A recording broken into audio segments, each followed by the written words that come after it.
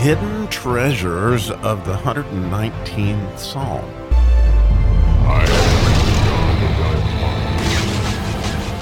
How fun we get to dig into the might verse today in the Lamed section, which, what is the might of your heart?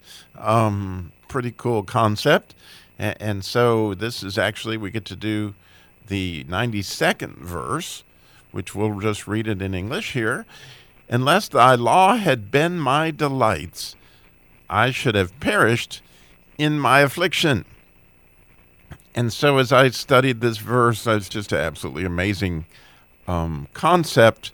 But the thing that just stuck out at me like a sore thumb is this word perished in my affliction. And again, that's the last thing you want to happen, obviously, for anybody, is for them to perish. And the idea there of perishing is literally your light goes out, your candle blows out, however you want to look at that. And, it's fascinating to me that, again, along the lines of might, right? We know the joy of the Lord is our strength.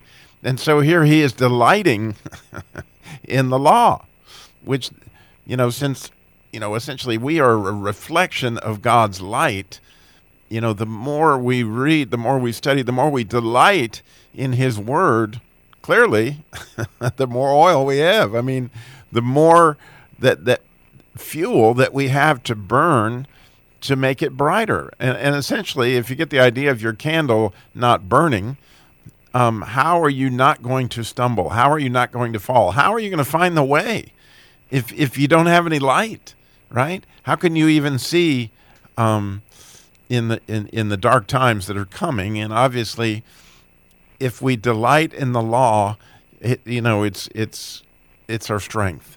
It's the strength of your heart, right? And so here we see the strength of this wholehearted psalmist, which we know is King David, and his whole heart, right, was after thy law. You can see it throughout this psalm clearly, and because of that, he could certainly find his way in the dark.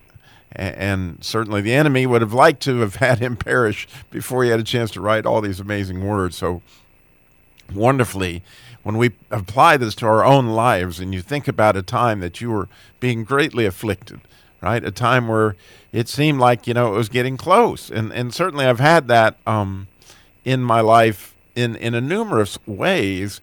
But what I really think about is, for whatever reason, I didn't come to the Lord until later in life, right? I was 36 years old, and it was through the Bible itself that he lit my candle, okay? So I don't know if I've told you the story before, but essentially here's what happened. I bought this series from Norman Vincent Peale because I wanted to sell more cars, not because I wanted to get my candle lit. But the idea was that I was going to sell more cars, and by doing that, I bought The Power of Positive Thinking by Norman Vincent Peale. Well, at the beginning of that series, it was a tape set. One of the first things I remember him saying, in fact, only thing I remember in the whole series that he said was, if you want to have a positive mental attitude, right, which is something all salesmen need, if you want a positive mental attitude, you need to get up an hour earlier every morning and read your Bible. Well, that was wisdom above wisdom. Actually, he was giving me, right, a pakudim. He was giving me a meeting time with Jesus as I would begin. And it was, at the time, it seemed absolutely lunatic to me that I would really, read the Bible is going to somehow or another help me sell more cars. And so you can imagine, as I am going through the scriptures, right, I pick it up in Genesis, I start reading. It's pretty exciting stuff because I had no idea what was in there. And of course, when you get into Exodus, it's a lot like the movie The Ten Commandments, very, very exciting.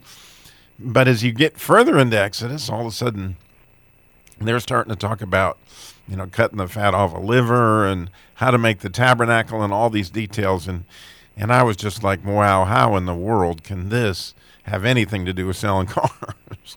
And then, one of the things that really grabbed me was when Aaron's kids offered the wrong incense and essentially ended up, both perishing because they got snuffed out big time.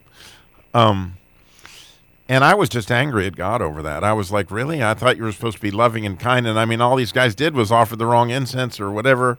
And it just didn't seem fair. And then it just went downhill from there, because I remember getting terribly upset at God over Achan's kids. You know, it was one thing that Achan kept the devoted things, but you might remember I think it's in Numbers where he keeps some. No, it's in Judges. I mean, in Joshua, where Achan keeps the devoted things after they, conquer Jericho, and then they go up to Ai and they struggle, so they cast a lot and they find that it was this guy. And then they stone him, not only him, but his whole family. And I'm like, God, how can this be right? I mean, it just can't be. I've heard this, loving God all these years, and this just was making me madder and madder. And so to fast forward to the book of Job, right? I get to Job, and I'm expecting, just being the pagan that I was, I expected Job to be about patience. And then when I realized that, oh my goodness, God, this seems to be like a bet between you and Satan over this guy.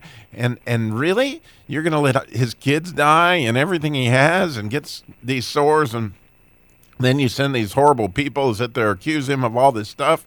And I was getting madder and madder and madder. And interestingly, God had me right where he wanted me, because when all of a sudden he shows up at the end of the book of Job and says, okay, Job, since you're so smart, let me ask you a few questions. Well, the problem was Robbie thought he was God. Robbie thought he was really smart and he could figure all these things out. And when God turned on Job and said, okay, if you're so smart, just go ahead and make it snow. Since you know all of why all these things happen, make it snow. Or if you want, bring in the tide. There were several things he said, but the one that really hooked me was, can you stick your hook in a behemoth? Well, I didn't know what a behemoth was. So it sent me on a mission, because I needed to understand this.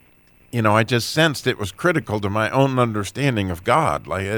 Here was the moment of truth. And it really was the moment of truth. And as I went and actually bought, I can't still believe it, I did this, but I did. I went to a Christian bookstore, bought a Matthew Henry commentary so I could figure out what a behemoth was and what in the world this meant.